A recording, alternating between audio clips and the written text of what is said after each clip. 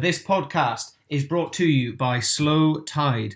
Slow Tide are a company. They took a mundane but essential everyday product, a towel, so something that we use every day, and they've turned it into something cool, something you like looking at, a piece of art. So Slow Tide work with artists, brands, and photographers to bring amazing designs onto their products. Not only towels, they also have now applied this same logic to blankets, perfect for the winter. Those of you that listen to the podcast and know me will know I love sitting and watching a film or TV. I ask every guest to recommend me something good to watch. And especially in the UK at the moment, it's pretty cold. Most of that watching is done under a blanket. Most importantly, though, Slow Tide are committed to sustainability.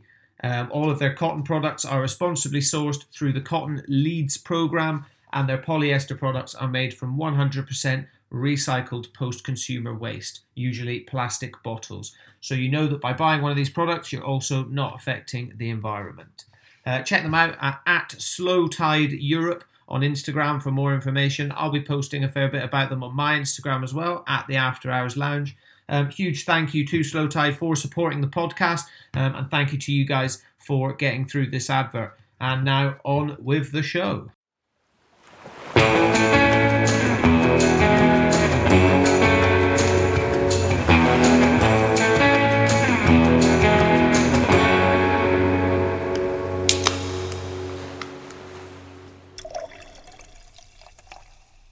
Hello friends, welcome back to the next episode of the After Hours Lounge. My name is Sandy. I am your host. As I said in the last episode, I've realised I've not been saying my name at the beginning of episodes, which is probably really bad because there are quite a few new people listening. So yeah, I'm Sandy. Hello guys, if this is your first time, and welcome back if you are a regular listener. Today I am really pleased to be joined. You may recognise him from Instagram. Let's face it, you probably do, because he does far too much on Instagram, if I'm perfectly honest. But I am joined by all-round mental health advocate, hypnotherapist, legend at the moment, getting people through lockdown, Mr. Will Everett. Will, thank you very much for coming on. Thank you so much, Sandy. I really appreciate it. That is a huge introduction, and I hope I live up to that. No, certainly. No, it's always nice to do the introduction, but I genuinely mean it. You know, like every when I go on Instagram now, since we connected, a couple of weeks ago, like you put the time in, don't you? You are doing, going live every day with people. You just said before we hit record, you do, obviously through your job, you do a lot of Zoom stuff. So you are, you are on sitting where you are now in front of a camera an awful lot of the time now. Yeah. I mean, my whole business is through a screen. Yeah. How? Well, I mean, let's get into it first. I mean, can you give the listeners and myself, as I said, when I came on and went live with you, we kind of more talked about me rather than you. Yeah. But I mean, give us a little bit of an insight into kind of who you are and what you do. Yeah. So, my name's Will, and I am a clinical hypnotherapist, mental health first aider, and NLP behavioural coach. I do use CBT techniques as well. So a lot of people have heard of CBT, cognitive behavioural therapy, but NLP is neuro-linguistic programming. And it's all behavioural coaching and getting people to see different perspectives and ways of building rapport, and use those techniques to help people along the way to achieve their goals. And I've been doing that. I've qualified as a coach and a therapist 6-7 years ago. Yeah. And I became a mental health first aider last year. I've completed a diploma in clinical hypnotherapy last year, but I'd already got a lower qualification. So, yeah. And then since lockdowns, since the apocalypse, I've, obviously it's just steamrolled, and so many people out there, as we both know, that are seeking help, and lots that need help but haven't got the courage to seek it. And that's why I do all this stuff online, all these lives, and invite on, inspiring guests such as yourself, because I know and feel the more we talk about it, the more open we make it, the more people will be willing to open up. Yeah, definitely. As I always say there, the more we all talk, the easier it becomes. I mean, has that, with all that in mind, I mean, how it's kind of bad to say in a way, but I guess your business has boomed and you've got a lot busier over the last year purely because so many more people are having a worse time. So it's kind of, it must be difficult for you to kind of, I guess it's good because ultimately I'm helping people, but how does that feel knowing that that's the situation at the moment?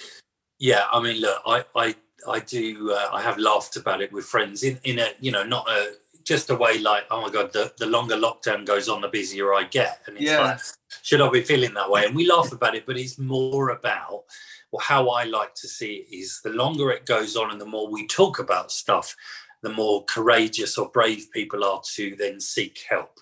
So in that respect, it's a good thing. Clearly, everyone, including myself, would prefer not to be in lockdown. But the one good thing from my point of view that's come out of this is it is encouraging more people to talk out. However, the whole situation is meaning more people need to talk out. So there's kind of like a to and fro in with it. So yes, of course, the longer lockdown goes on and the more people need help, the busier I am. I don't see it as a business success. I see it as a personal success in being able to help more people. That's how I see it. Yeah, definitely. I guess that's kind of the best way to look at it, because if you did look at it from a business point of view, I think it would be really difficult, wouldn't it? You'd end up kind of almost feeling guilty, but you shouldn't feel guilty because ultimately you are in the business of helping people, and you're essentially you are doing a good thing. And this is something that I've got a friend who works in the sustainability space. He makes drinking straws out of straw, so they're super sustainable. And he's had the same thing, and people call him out, going, "Oh, you're profiting off all this," and he's like, "Well, I've got unfortunately the way the world works, I've got to earn a living, and if I can, I'll do that, doing something that's going to help people." Yeah, but he's also trying to save the planet. So exactly. It's not like, it's the same as me. I mean, yeah, as I say, I joke about it because I know how it could be perceived by people. But and I charge because I want and do this full time. If I didn't charge, I'd have to find a full-time job, and then I wouldn't be able to help as many people. Yeah. So I don't want to be rich. I just want to earn enough so I can do it full time. Yeah. And also by charging people, they become more invested in the changes that are needed to be made. So if I offered you free coaching and it was always free, you could one won't go, "Oh, it don't matter if I don't do it today, you'll give me another free session next week." Yeah. So the point in charging is that people value it in more ways than one. Yeah, it holds, I guess there's a certain level of accountability as well, isn't there? If you go, well, actually, if I'm paying this guy, like a bit like joining the gym or something like that, you go, well, I pay 20, 30 quid a month or whatever, so I should be doing it. Whereas if you've got a treadmill in your living room, you're probably never going to use it, are you? Yeah. And also it's the same as if your gym membership's 20 quid, you're more likely to be able to not go and go, "Oh, it's all right." But if you paid, and I wouldn't suggest joining a gym that's this expensive, but if you paid £100, you're more likely to go. Yeah, exactly. But this is why gyms make it nice and cheap, because then, if being an ex-gym manager, I can tell you this. Not that anybody overtly told me this, but I know by keeping your gym memberships low, people are less likely to notice the impact on their pocket and will keep them going on longer, even when they don't go. But you're not going to do that for £100 gym membership, but you might do it for 20 quid. Yeah, so, you don't. Yeah, exactly. You kind of don't notice it.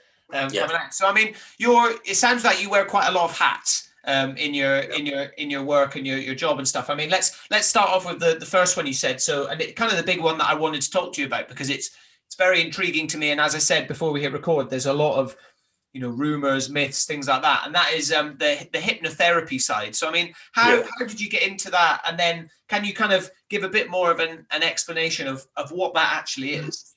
Yeah, of course. So I used to work for Waitrose supermarket, and in my climb up the ladder, being really ambitious, I was sent on a management development course, and part of that course was how to deal with stressful situations. And I was put into a role play situation where the actor was a difficult person and was kind of fighting against everything that I suggested, and I crumbled. I was like, I don't know how to deal with this guy. And then I had a bit of coaching from a mentor who was a coach on it was my coach on the course, but knew NLP. And now I look back and she's a friend and I go, I know what you did to me, but she helped me using NLP. And when I connected with her, because I was talking to her about why she didn't go to the gym, and afterwards she said to me, you should do a coaching course. You're really good at reading people. Now, I'd spent years developing other people and delegating tasks, because I had quite a large section within Waitrose and I had 135 people work for me. Oh, wow. So I had to delegate to get jobs done. I couldn't do it all myself. But I began to notice the more I shifted out to other people, the better they felt. They felt empowered and they felt really good about taking responsibility for things. And also I found people who were better at doing a certain job than I was, because I'm always open. I'm not going to be the best at everything. Yeah. And so the job might get done better by giving it to somebody else, especially because that might be only one of 5 plates they're spinning, but it would be one of 50 that I was. Yeah. So they can give it more focus. So those things combined made me think, okay, maybe I could do a bit more here. And she suggested that I do a coaching course. So after a year of not doing that, I then contacted her and thought, do you know what? I want to do this coaching course. And she said it was unavailable, but recommended doing a clinical hypnotherapy certificate. And so my initial thought was, how on earth is that connected to doing a coaching course? Yeah. But she said to me, it's a really good kind of precursor to then going on to the coaching course I've got in mind for you. And it will really help you. Now, hypnosis had always really fascinated me. And I'd watched a film as a kid about a woman that was regressed into a past life. And it had fascinated me around past lives and how hypnosis could take people back there. So I'd always been intrigued. Yeah. And seen the usual TV shows of people being hypnotized and on a kind of entertainment level. Yeah. And so I was like, okay, cool, let me do this course. And it was fascinating to me and I really enjoyed it. And it was kind of a certificate level. So it was basically bring someone into a trance, get them on a particular level and bring them back out. It's quite simple, really. And then after that, I then led on to an NLP course, and I'm a master practitioner. It is often compared to being a Jedi master, because I can play mind tricks on you. I can play tricks with your mind, and I'm a master practitioner. I find it very funny. Being a big Star Wars fan, I love it. So I did that course, and as I did the course, it was all about behavioural coaching. And I realised that I did most of it already without recognising what I was doing and the fact that it was NLP. So I knew that was really good for me because I did it already naturally. Yeah. And there were some techniques in the course that I learned that I thought that I'd made up because I just did it. Not in an arrogant way. I just thought, oh, let me try this. Yeah. And so that progressed. And then that was 6 years ago, or 7 now. And I used it just in work, because after Waitrose, I left and became a gym manager, and I used it there with members and staff members as well. And anybody that came to me for a bit of advice, I always used it. I didn't really charge anybody. I wasn't that bothered to do that. And then last year I did a diploma in clinical hypnotherapy. It started the year before that, but finished last year, and it was more on a clinical level. So now I can use it to help depression, anxiety, phobia cures. I knew how to do phobia cures with the NLP already, and I'd done that a lot using behavioural coaching.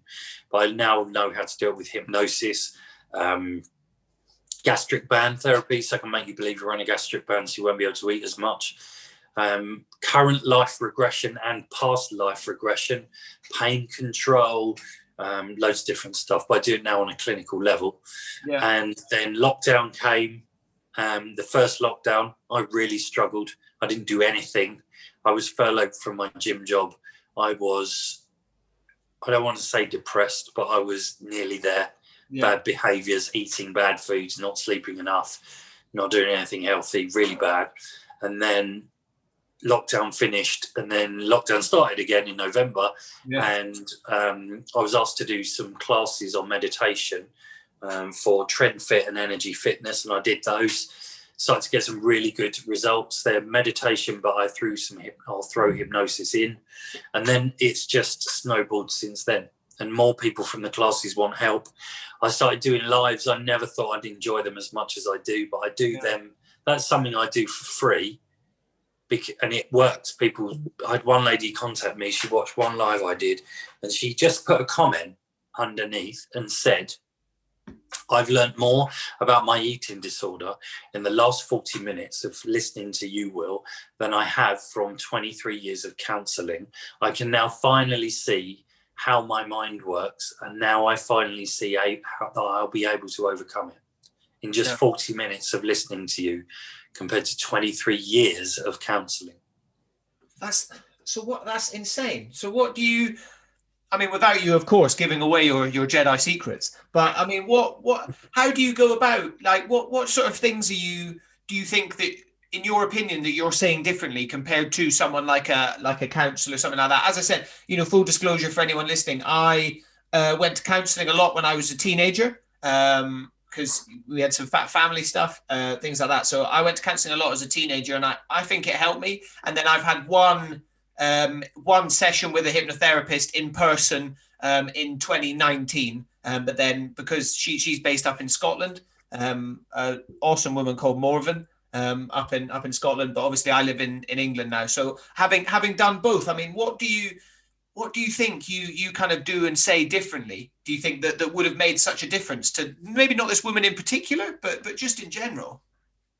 I will answer that question, but I won't answer it in comparison to other people because I don't know what other people do. Yeah. Okay. I'll just say what I do. Yeah, perfect. Over years of working with and managing other people, which I've now done for over 20 years. Yeah.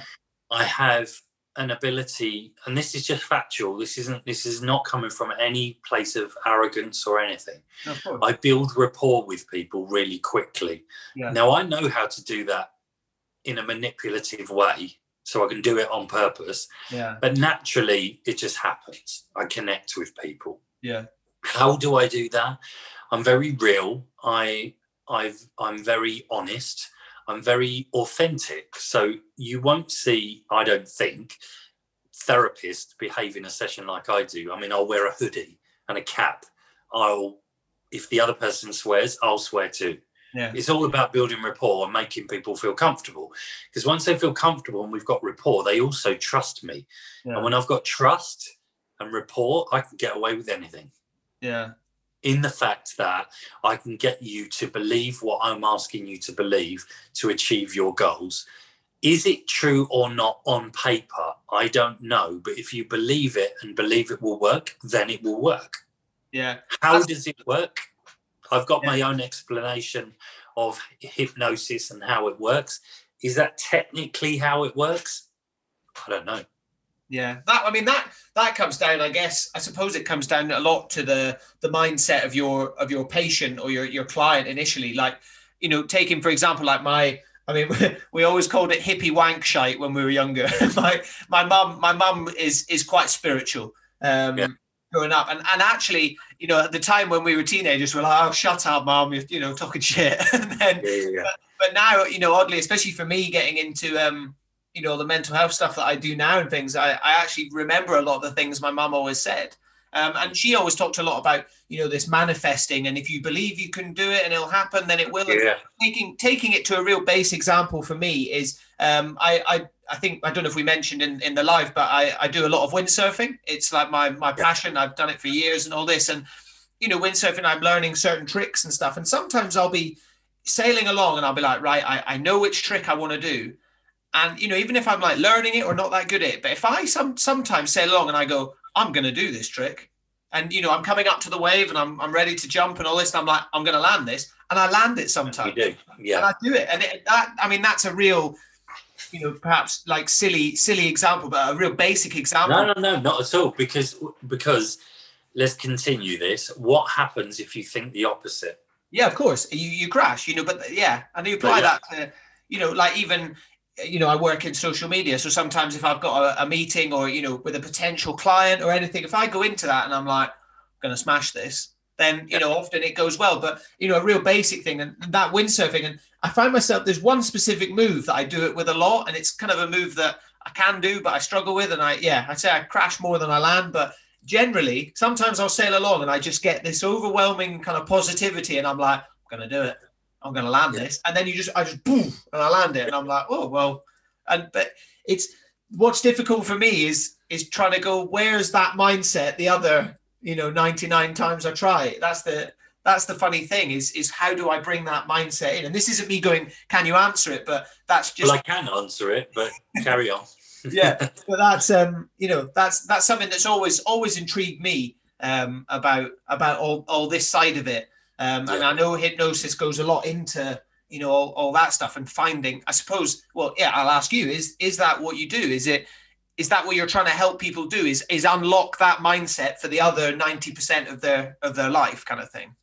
Yeah, of course. And so with CBT, for example, it's the basis of it is thoughts equal feelings and control behaviors. Yeah. So if your thoughts are, I'm going to smash it, I'm going to smash it, I'm going to smash it, your feelings are confidence, maybe adrenaline and all those feelings, and then behaviors are based on those feelings. You're more steady, you're more in control. Yeah. If and then so you give off those behaviors. There's a second layer to it as well. If you believe you're going to do it and you're so much in that mind frame, your mind or your senses and your intuition will pick up everything that proves you right. It will go, okay, so I've done that right, I'm doing this right. But most importantly, every little thing that you do wrong, it will ignore it and just go, no, I'm doing it right. So you're more in control. When you have a different thought process of, I can't do it, I'm going to get this wrong, these things that you get wrong aren't ignored. They're focused on proving you right, because your mind always wants to prove you right. No matter what you've told it, it wants to prove you're not going to do it. So all these things that were previously ignored are now focused on, creates feelings, changes behavior. You get it wrong. Sometimes you prove yourself wrong. Sometimes you do it. And sometimes you believe you're going to do it, you don't. But that's just how it works, right? Especially when you're doing something like that. It's all mindset. When you're in a good, positive mindset, and no matter what happens to you, nothing changes your beliefs, then you will ignore or not worry about the things that prove you wrong. You'll focus on the things that always prove you right, and you'll still believe you're a success.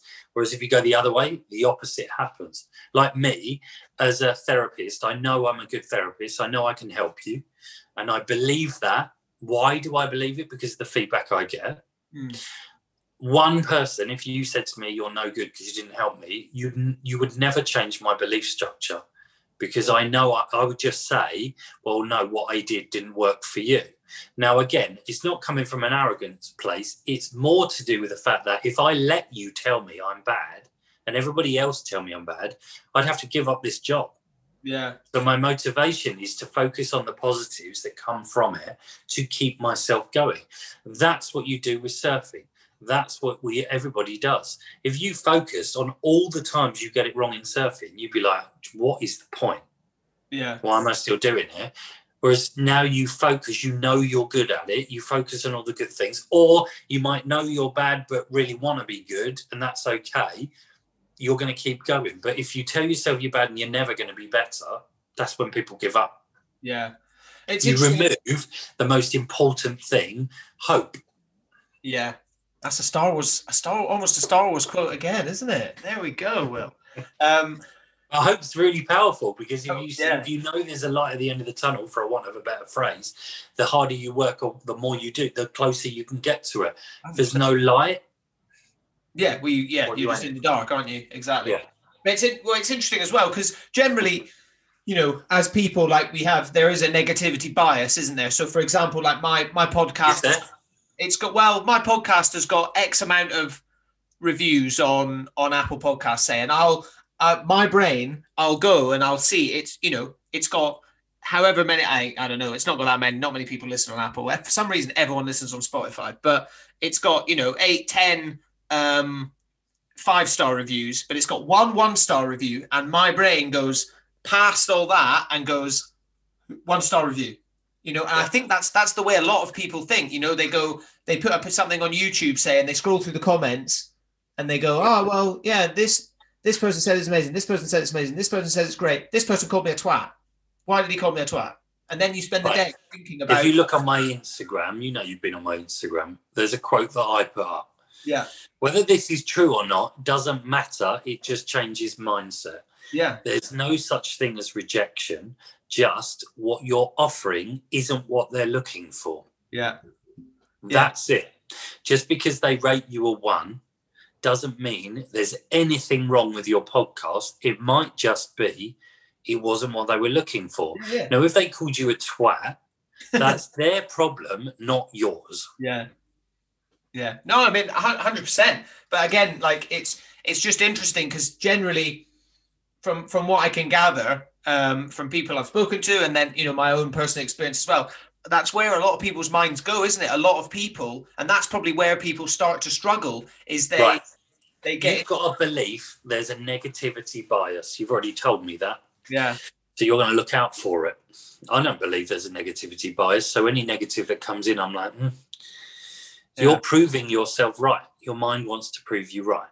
The other thing about giving negative feedback is when people are more inclined to say negative things or express it than positive in that respect. So we, sometimes we go, oh, I don't want to jump on the bandwagon or whatever, or don't feel the need to tell you it's good. But when people want to tell you it's bad, that's more common.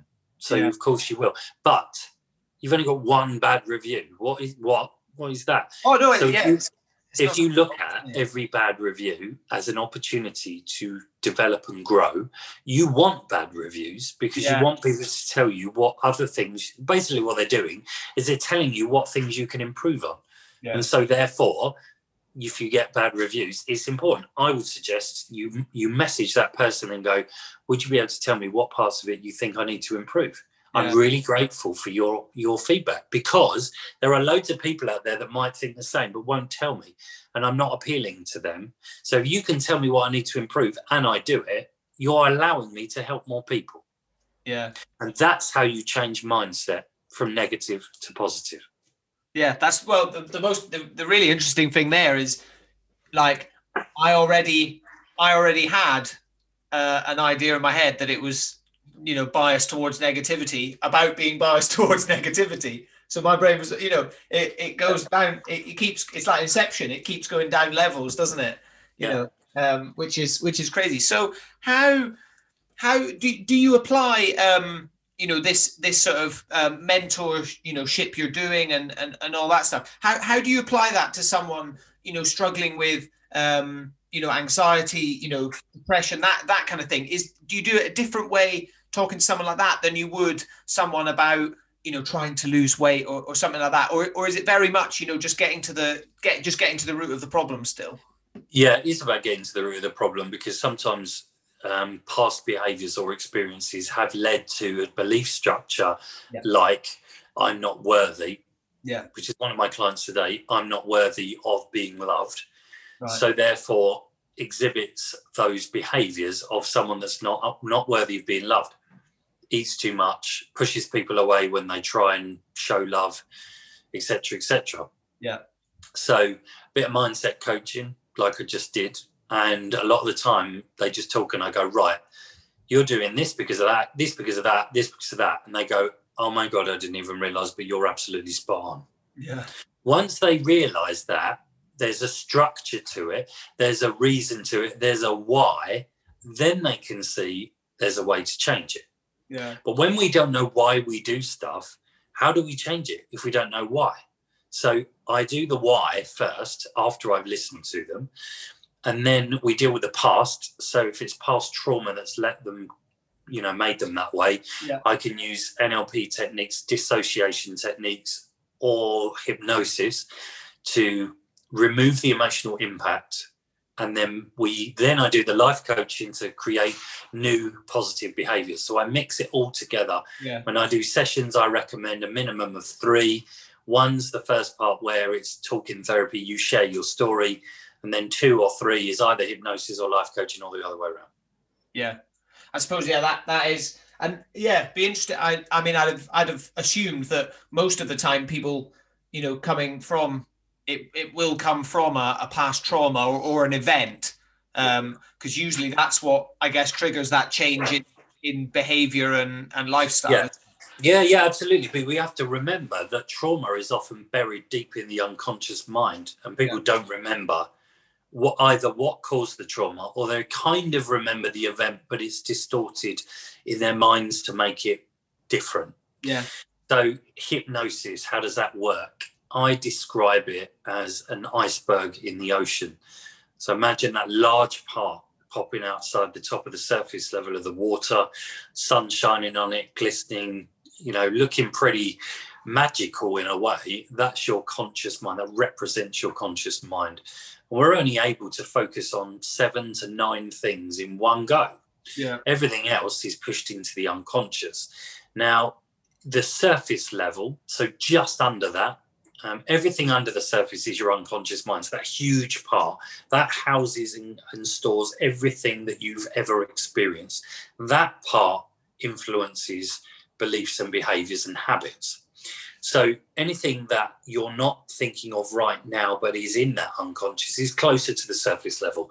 So you weren't thinking the answer to this, but when I ask you what's your mother's name, you will know it, and you'll know it straight away. But it wasn't in your conscious thought before I asked you, I'm assuming. Yeah. But you can pluck it out of your unconscious very quickly. Now, childhood memories and especially trauma can get buried so deep down into the water in the bottom of that iceberg that it is not possible for you to bring it back up. Yeah. And by bringing it up, you can deal with it, but you've buried it so deep because you can't deal with it. Yeah. So with hypnosis, the doorway between conscious and unconscious minds is opened. So the surface level between conscious and conscious minds of that iceberg is opened up.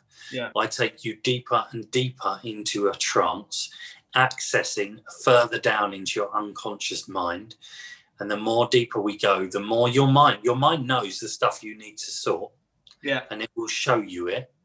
And then as it comes to surface level, we then deal with it in a therapy session. Yeah. So, for example, one of my classes with Energy Fitness the other day, I had one guy who was in a trance, and he texted me 2 days later and said to me, while I was in trance, I saw he was driving along a dark road at night one night 30 years ago, and there was a car coming towards him, and the guy obviously wanted to play chicken. So driving straight towards him. Yeah. And they swerved out of each other's way. And you remember seeing the emotion on the guy's face as the car drove past. Yeah. And he'd totally forgotten about that memory. But it had been shown to him in hypnosis. Yeah. And he thought he was over it. And he kind of is.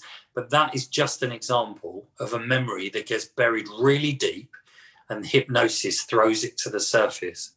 Yeah, and then he then said, I need to deal with it now because I need to deal with the guy's face and I don't want to feel that way about him. Now, he couldn't remember the memory, but by talking to him on a one-to-one, which I will do eventually, I'm sure that will have affected him emotionally in some way, and it will have affected his behaviours and his habits. It might be he gets a little bit nervous driving at night, but he doesn't know why. Yeah. Or it might be that lights flashing and someone's reflection in a mirror makes him feel a certain way, but he doesn't know why. It doesn't have to be, in my experience, it doesn't have to be the original memory that is then manifested in the future. It could be any part of it. Yeah. So it could be a light shining on someone's face. Yeah. That could be it. So that's an example of, that's how I describe how hypnosis works and an example of what it can do. And he's only just told me that. It was only a couple of days ago. Yeah, no, it makes sense. It makes complete sense, as you said. Like, there's no disputing any of the fact about the conscious and the unconscious mind. As you said, it's like it's like a crate that we pull things out of when we need them, isn't it? Yeah. Some people say to me, it's in a box in the back of my mind. So when I talk to clients, they tell me every bit of information I need to know. I'll say, this, and they'll do something like, they'll say, I'll put it in a box in the back of my mind. And I'm like, right, hypnosis in your mind. I want you to imagine going to that box now, and I want you to open the box. So however they describe it. I had a client the other day who we sat through Zoom, and he's on a swivel chair, one big office chair, and he's been feeling down. He's getting better, but he said, I feel like this. He goes, every time he talks about a traumatic past, he'd look this way on the camera, and he didn't realize he was doing it. And I said to him, what is there? And he was like, what are you talking about? And I was like, well, every time you talk about the past, you look that way. And he was like, I didn't even know. And I was like, right, okay, look that way and tell me what's there. And he said, I feel like death is looking over me. Oh, wow. Okay. All right. That's all right. That's okay. Yeah. Because death doesn't need to mean actual death. And I said to him, okay, how does it feel? Right. It feels really, really bad, like really, really bad, obviously. Yeah. I was like, right, okay, try something for me.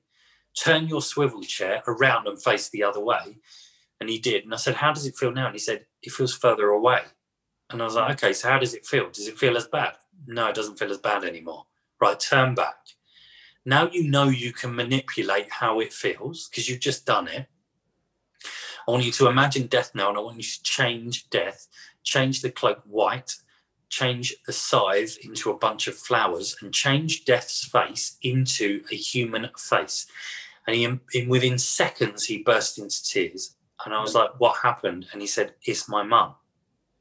And she'd left him as a child and abandoned him, and he never got over that, never knew why and whether she was still alive. And I was like, here we go, something to deal with. Yeah. And that's how I do it. I watch and I listen to what you're doing and what you're telling me. And that basically is showing me what I call your Jenga block, which is that game where you pull out the bricks. You build up your belief structure. This means that. And I pull out the bricks, collapse it, and then I build a new one for you. So by changing death and his perception of it, I'd collapsed it. Then we build a new positive belief or behaviour. Yeah. I remember when I went to hypnotherapy, the woman I saw, she put a lot of focus on what colour are you seeing.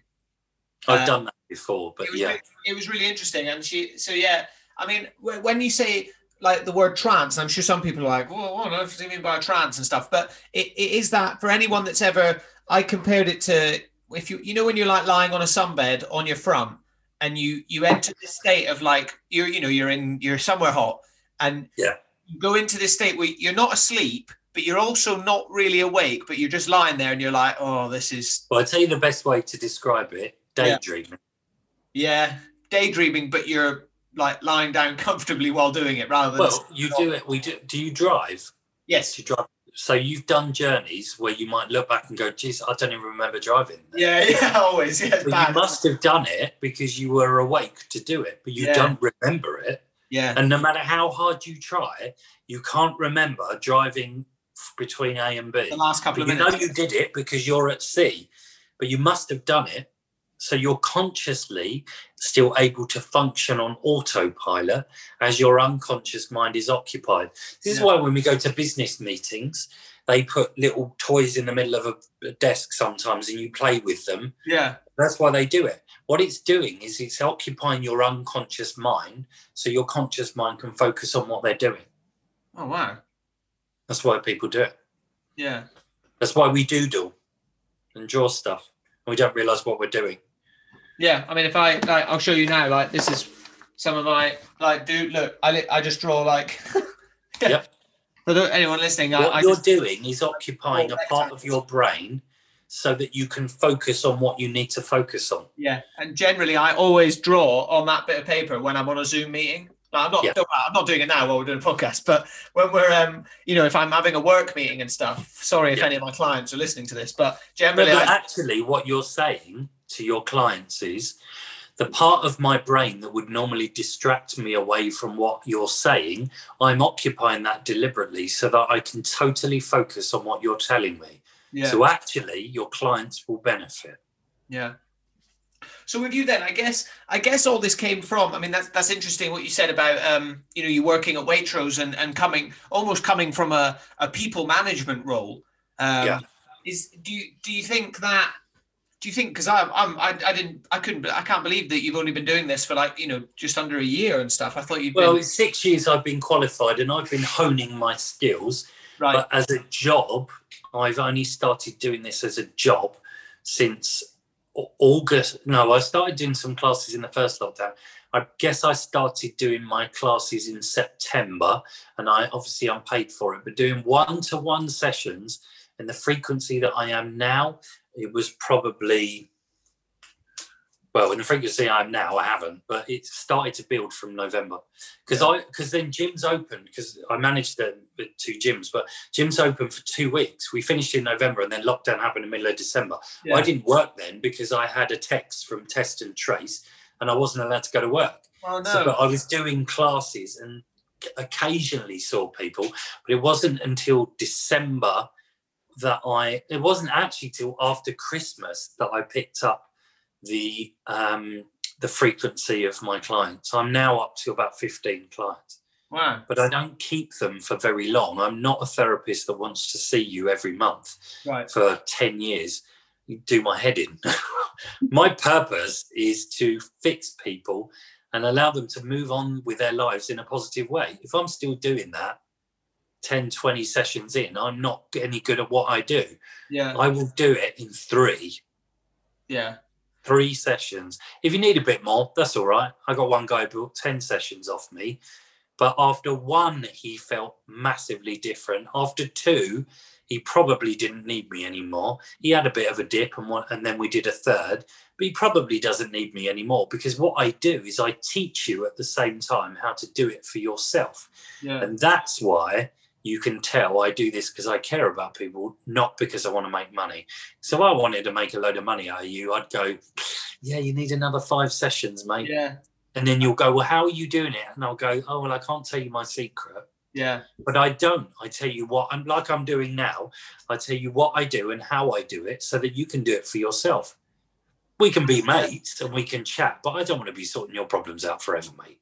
No, that's you it. You need to be doing that. Yeah. So, that's a good way that's a really good way of going about it. Kind of, rather than you keeping it going, I guess the idea is you're giving the people the tools to go and do it themselves. I think me and my friend, in terms of talking about businesses, you can either get a job in the mine and dig for gold, or you can stand outside selling shovels. And I suppose you're essentially you're selling people a shovel, aren't you? You're going, right, I'm going to give you these tools. Here's a shovel. Yeah. Go and dig. Well, that comes from my time in Waitrose, where I had to delegate. Yeah. And I can't delegate unless I've trained them how to do it. So I had to invest loads of time and effort. But once they were there, I could palm it off onto them. And it worked really well, because I couldn't do everything and do it all successfully. I had to delegate, but by delegating, I noticed how good it made people feel. And I was like, their happiness makes me happy. I noticed that as well. It's like, oh, the happier you are, the happier I am. So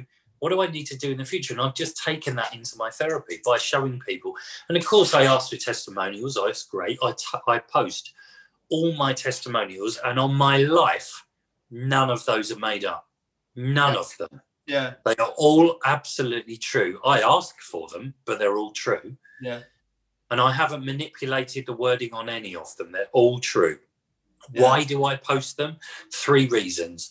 4, actually. I post them because it persuades other people to come and get help. Yeah. I often get people say to me, I've been watching your page for ages, but that last testimonial was exactly what I'm going through. Now I'm ready, and I know you can help me. Mm. I post them because shouting about your work gets you more work. Yeah.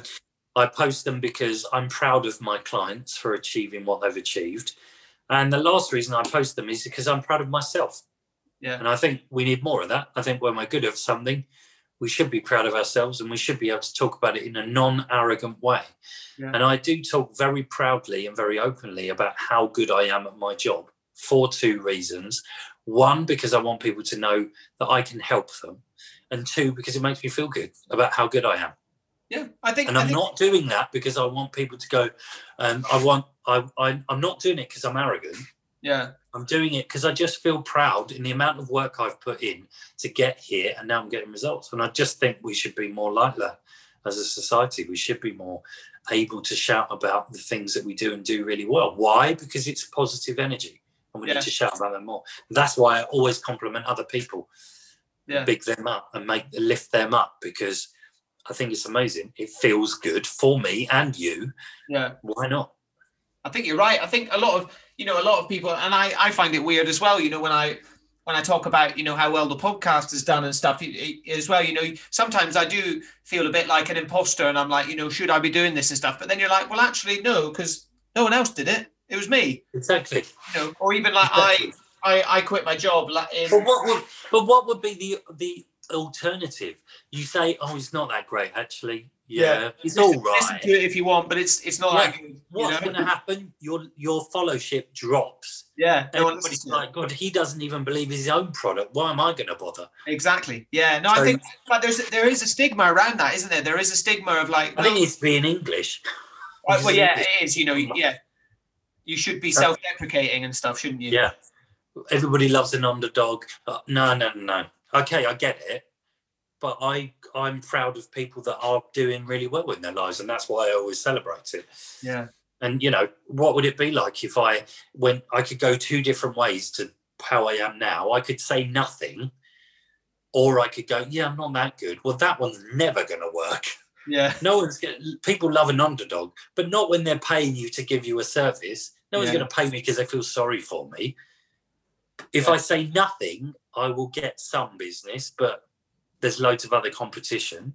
Yeah, no, you've got but to. If I tell the truth and tell them I know I'm good at what I do, and other people tell me I'm good at what I do, that's when I can make myself a more successful business, but more importantly, help more people. Yeah. Yeah, 100%. I think as well, at the end of the day, as you said, you're in the business of helping people. So even someone that's like, oh, well, this guy seems a bit up himself. And it's like, well, yeah, I am, mate. I'm fucking good at this, but also I'm actually helping people. So, Exactly. Yeah. But there's the difference between pride and arrogance. Yeah. I mean, they're not different. You can do both, but I'm just really proud. And I just want to talk about it because I want people to come and see me. I don't want people to come and see me so I can get rich. I want enough people to see me so I can do this full time. Yeah. Because if I don't get enough business, I've got to get a full-time job somewhere else. And what does that mean? I can't help as many people. Yeah. So that's it. All I want is enough money to be able to help more people full time, like do it full time to help more people. I can go and get a full-time job if I want, of course, but I would just help less people. And it's interesting as well, because you essentially, as you just said, you're not, and this maybe goes for a lot of hypnotherapists and that kind of thing, rather than going to therapy. And this is not me shitting on therapy at all. I think it's everyone that listens to the podcast, or if you're new, like, I think talking to people is the most valuable thing you can do for your mental health. But what you say about how, as I said, you're giving someone a shovel rather than to go out and you're giving them the tools to go and do it on their own, rather than, I think you're going to need another hour, mate. I know. I had to help someone and they said, I took ages to contact you because the last therapist I had would literally get to the end and literally just press a button and go, right, done, we'll talk about that next time. Yeah, bleed you dry. But I don't, oh God, my sessions, you pay for an hour, you get an hour and a half. And also I say to all my clients, you got support in between. So in between that, my clients would go, I'm having a shit day. Can I call you? And I'll go, yeah, call me. Right, pull yourself together. It's all right. Remember what we said. You're good. You're this, you're that. Or they'll send me something they've done and I'll check there, because I always give homework, which is usually self-awareness exercises. Send it to me. I'll check it for you. One of my posts was a lady going through a divorce and having trouble, and she was really stressed about it. Her culture was different to ours, and her culture wouldn't allow certain things, and she was really stressed. I had random calls with her that she didn't pay for. My goal, when you hire me as a therapist, my goal is the same as yours. It's to reach your goal. Yeah. So if that means I have to jump in, my rule is you can contact me whenever you want. My phone is normally on, unless I need it, on loud. It's always on silent. But I'm on it all the time. So I won't, if I miss your call, it won't be for very long. It would normally be because I'm with another client or I'm having a nap. But you're never disturbing me. So I say to my clients, you call me or text me whenever you want. You will never disturb me. I just won't answer if I can't or don't want to. If I can't or don't want to, I will always reply and go, I'll call you back in 5 or tomorrow or whatever, or at least what's the problem? So it doesn't disturb me, because I won't answer it if I don't want to, or I don't want to pick up my phone. So to use the cliche 24/7 support is not, because I'm not picking up my phone at 2 a.m. No. But you have constant support. So that's the difference as well. Yeah. So there's a mixture of the life coaching and the therapist. Yeah. Where I'm not a typical, well, I don't know, I can't say this because everybody's got their own view of what a therapist looks like, sounds like, behaves like. But I'm not. One of my clients said to me, "Oh, you're not typical of what I thought." And I said, she goes, "Oh, you don't have like a sofa that I lay on and then a vase of flowers." And I was like, "Babe, the best I can do is you can lay on the floor and I'll get some potpourri. I'm done. That's it." Because what wins over people, or what allows me to help people, is I am 100% my authentic self. Yeah. What you get from me is me. What I try not to do is swear too much and try not to be unprofessional, but it's all done. I create rapport first. So what I can get away with is endless, because anything, and I always say this to my clients, anything I suggest or say to you, no matter how harsh, no matter how much it upsets you, you have to remember is because I want you to achieve your goal. And sometimes I'm going to say things to you that you're going to go, wow. But I will say stuff knowing that you're either going to respond to it or you're not. And if I say something really, forthright, really rude, really forward, and you don't respond, I'll just say to myself, okay, I can't do it anymore. They don't respond to that. But I won't apologise. That's me helping you on your goal. This is me. I might go, do you know what? I'm sorry I upset you. I'm not sorry I did what I did, but I'm sorry I upset you. Yeah. That was the kind of the next bit I want to get on. I mean, because I suppose you're still, fairly new into doing it full time and things. I mean, does it ever get a little bit overwhelming for yourself? I mean, obviously, you're feeling a lot of pride and you're obviously very proactive with helping and stuff, but does it, and I've always wondered this with therapists as well. And even for myself, obviously talking to a lot of people, and some of the conversations I have are fairly heavy, but, what do you practice to kind of look after yourself and keep yourself strong? Because I imagine, like you said, you suffered a bit last year, but if you fall into, a bad time, I imagine that's really difficult for you to suddenly go, right, now I've got to go help someone else when I'm battling my own head. I mean, that must be a really difficult thing, not just for yourself, but for therapists, people in your sort of, in your line of work. It must be a really difficult thing, because you've not just got to keep your mental health good for you, but also for your clients, because they expect you to be, they expect you to be who you are right now in front of me, Will. They expect you to be, all right, we're, here I am, and we're going to sort this, and I believe in what I'm doing, and this is it. But, how do you deal with that and keep on top of yourself? Yeah, and I mean, as well as I am, that sometimes we do this and it's a little bit of an act, right? We don't feel it totally, but we know how to behave that way. So we just got to give that extra effort. Face on. Act. Yeah. However, it's a really good question, because it's very poignant for me, because I was getting very run down, and I would mention it occasionally in my live chats, and everyone was like, what are you doing? You need to sort it. So now I give myself a day off every week. Okay. That's today. So yesterday, that was yesterday. Good. I'll allow myself to do a live or a class or a podcast, because they're generally easy. I don't have to take in your energy in a bad way. You're not presenting your problems to me. It feels positive, it feels uplifting, it feels good. But lives can be generally positive anyway. 99% are positive. And then classes, well, everybody's half asleep, so I don't get anything from that. But if I do like a Sunday night, I do 3 classes back to back, and I'm exhausted after it. Yeah, I bet. But so in answer to your question, I was in that situation. Now I give myself a day off. Right. And I mean, I was in a consultation with a guy once, and he told me loads of stuff, and I went back into my bedroom and burst into tears. Yeah. I'd just taken in his whole story of everything that had happened to him.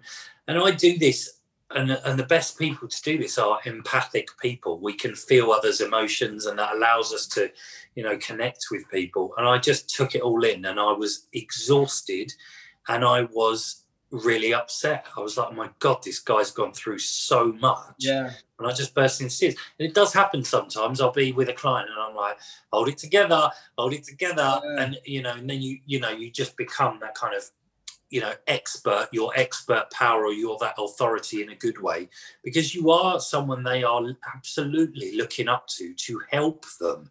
And it's a very important position to be in. People literally, I have people message me who I've never spoken to.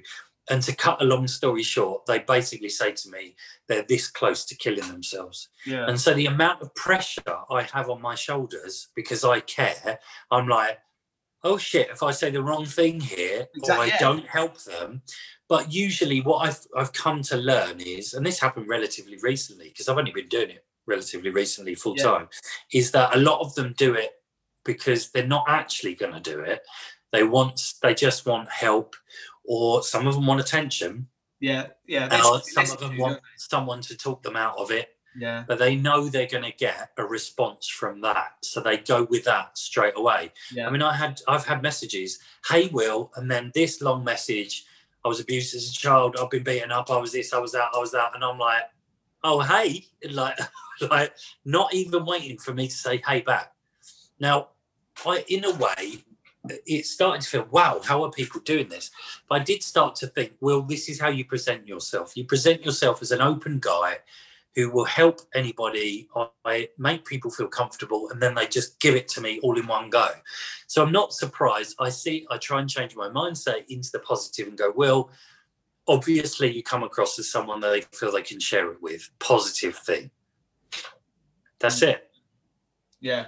Yeah, because that it is something that's, as I said, it's always kind of fascinating me, and I've had it, as I said, but the podcast is a funny one, because obviously it's a bit different to you, because the podcast for me is for entertainment as well as, informing and opening the conversation. So, I've had a few episodes on that have been, fairly heavy. I've had, guys on who've lost friends and things like that have been heavy. Yeah.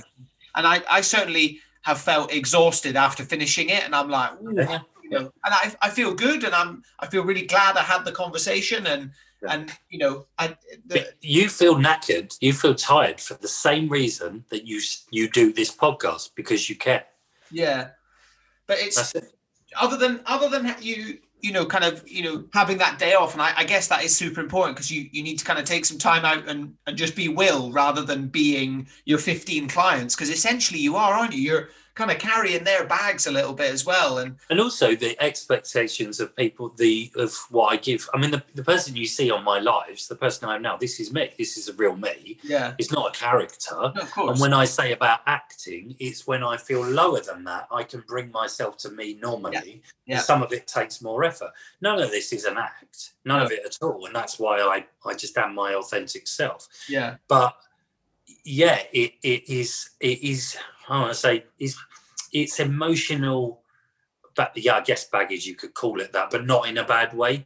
Because if you message me on my day off with a problem, I'm more than likely to go, okay, let me help you. What I do is I deliberately don't book appointments that will drain my energy. So, we had the live book, we had the podcast book for yesterday. I was more than happy with that. It's just because I'm moving, I was trying to sort something else. But this is positive for me. I love this. I'll walk away from this feeling really upbeat and positive. Yeah. And client sessions can be like that, but sometimes they're not, because they might share something with me where they need to offload something, and I'm like, oh, wow. And also, it's all easy to help. Like, I just get thoughts come into my head, and all right, let me give that a go. And I just do this. I mean, someone did a video testimonial for me yesterday, and she said, there's some people that do this for money, and there's some people that do it because they love it. And I was mentioned on Radio Kent about this as well. One of my class attendees said it. You can tell some people do it for money, and some people do it because they genuinely love it. And I do it because I genuinely love it. And the radio presenter said some people are just magical like that. And I was really flattered by that. But I do this because I genuinely love to help people. Otherwise, I'd just pick a different job, wouldn't I? I can't imagine why. Why you would put yourself through? I mean, yeah. Why would you do it?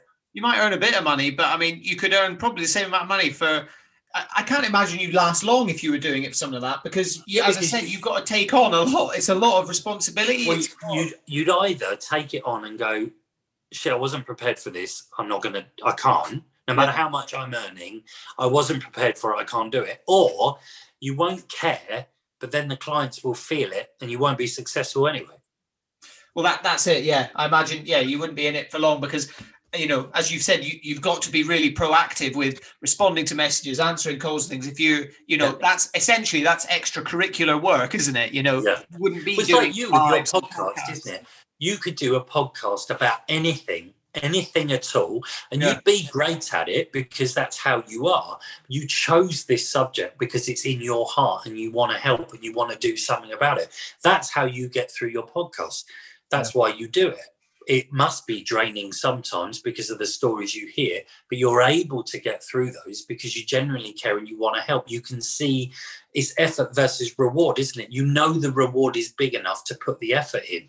Yeah. But when you're not in it, if you're just trying to make money or get followers or whatever, but you don't care what the subject is, you just pick mental health because mental health's kind of at the top of the scale here right now. Yeah. It wouldn't last long, I'm sure. You'd be so drained. It's a lot of work as well. Like your thing, it's that they say the average podcast is only lasts 7 episodes. Most people give up after 7 episodes, is what they say.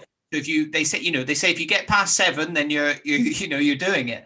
And it's amazing how many podcasts I see on Instagram and things like that, especially within this mental health space. And part of it is amazing, and it's so cool to see. And as you said, I don't know whether it's because mental health is kind of a thing at the moment, and it's happening, but it's mental health.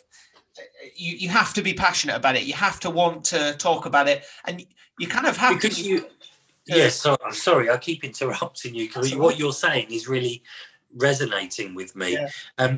You have to be into it because sometimes we have people's lives in our hands. And if you're not into it and you say the wrong thing or, if you show you don't care, you're only reinforcing to the client that people don't care about them. And then that tips them over the edge. Yeah, you can really affect people. But the wonderful thing is, as we both know, is that we can affect people in a positive way. Yeah. And it feels amazing. Yeah. Well, as I said, I'd say, I'm not blowing my own trumpet or anything, although as you said, maybe I should. Maybe you should, yeah. But I get quite a few messages. I get a message pretty much every other day at the moment on Instagram saying how much they enjoy the podcast and how much it's helped and things. And I'm like, if nothing, I've had a bit of a bad week this week. I've strained a muscle around my hip, so I've not been able to go for a run this week. I've pretty much been in the house, so I've been a bit a bit down on usual. But Tuesday I think it was, I was having a shit day, and I just got a message from someone saying how much they love the podcast, how much it's helped them through lockdown, how much they really enjoy it, and all this stuff. And I was like, well, if nothing else happens today is a good day. Yeah, exactly. Right, exactly. I've got countless testimonials and messages and things, and I never underappreciate any single one. Everyone makes me beam with pride and happiness, and I feel amazing. That's why I post them, and I hope that will never change. I don't think it ever will change. Even when I do this for 20 years, I still think I will feel that good. And that's why, some people say, if I had to stop it tomorrow, I'd be happy because I've helped people. I wouldn't. I want to keep going, and I want to help more people. Yeah, exactly. Yeah. I think it is one of those things. Well, let's kind of wrap it up there, Will. Otherwise we will literally be here all day. I could, The insight is fascinating. I mean, but yeah, super interested. But a couple of quick fire questions just before we obviously, we're in lockdown, we're stuck, we can't travel, we can't be where we want to be. If you click your fingers right now, where are you? Where's your happy place? Well, at the moment it's helping others. However, I know I need to find my own. My garden is really important to me. So if you look on my Instagram, you'll see it. It's anywhere where I am surrounded by the people that I love, the energy I love. and love me anywhere. That's a good. A lot of people give that answer. Actually, I always, when I first started the podcast and did this question, I thought everyone would be like, "Oh, well, I want to be on a beach in Greece or all this." Well, I did think a beach, and then I thought, well, it's irrelevant. Yeah, but most people actually say they're like, especially at the moment, I guess, where people can't see each other, they're like, well, I'd quite like to just don't care where it is, I just want to be with my mates or with my family. I'd love to meet all the people I've helped through classes and sessions. Yeah. It's still unbelievable to me, the amount of people I've met that I've never actually met. And I would love to have a big party and meet them all. That's what I would love. That's what, I've got a dream of doing some sort of event where I have every single guest I've ever had on the podcast all in a room together. I'm like, but my brain would just explode if that happened. Yeah.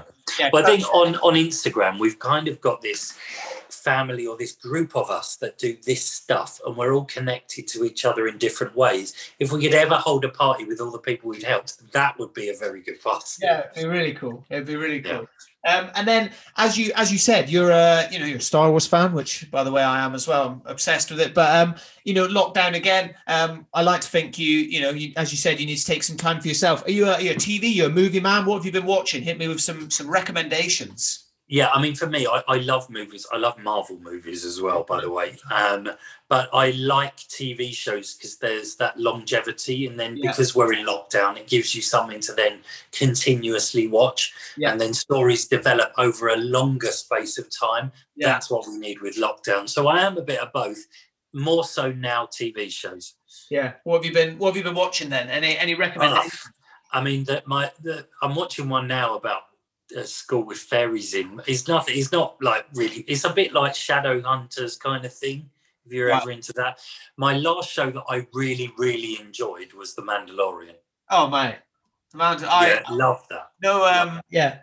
No shame. I mean, I'm not going to spoil the last episode of season 2. I know definitely people haven't seen it, but as a 29-year-old man, I sat there and I fucking cried my eyes out. I'm 41 and I was like, oh my God. I think I jumped off my bed and was like, oh my God.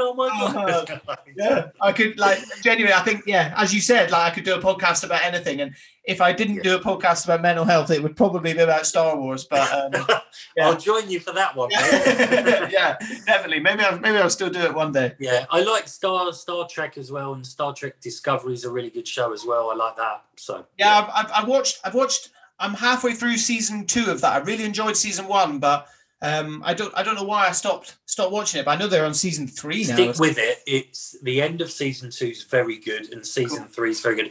And the end of season 3, the last scene of season 3 compares with the last scene of The Mandalorian. Oh wow! It was a oh my God moment. Oh my God, smiling from ear to ear. This is awesome. So it's the same. So stick with it. Oh, nice. I'll have to give that a go. So amazing. Thank you so much, Will, for coming on. Where can people find you on social media or anything? Yeah, so on Facebook, I'm Will Everett, Everett. I generally run my business through my Instagram. Yeah. It's Will Life Coach PT, because I am a personal trainer as well, although I don't really do it. So it's Will Life Coach PT. Great. Cool, guys. So make sure you give Will a follow. I mean, he definitely, he does so much. Message me if you feel, reach out, message me. Yeah. And drop, as I said, if you're struggling or anything, definitely give Will a shout. And as he said, he does a lot of the Instagram lives with some very distinguished guests, such as myself. You can also follow me at the After Hours Lounge. If you are enjoying the podcast, please like, share, subscribe, review, all that usual nonsense. It massively helps me out. It only takes 2 seconds of your time. And then through the link in my Instagram, you can also donate to the podcast if you would like to buy me a beer, because it is thirsty work doing all this talking. Guys, thank you very much again to Will. And thank you so much for listening. And we will see you for the next one.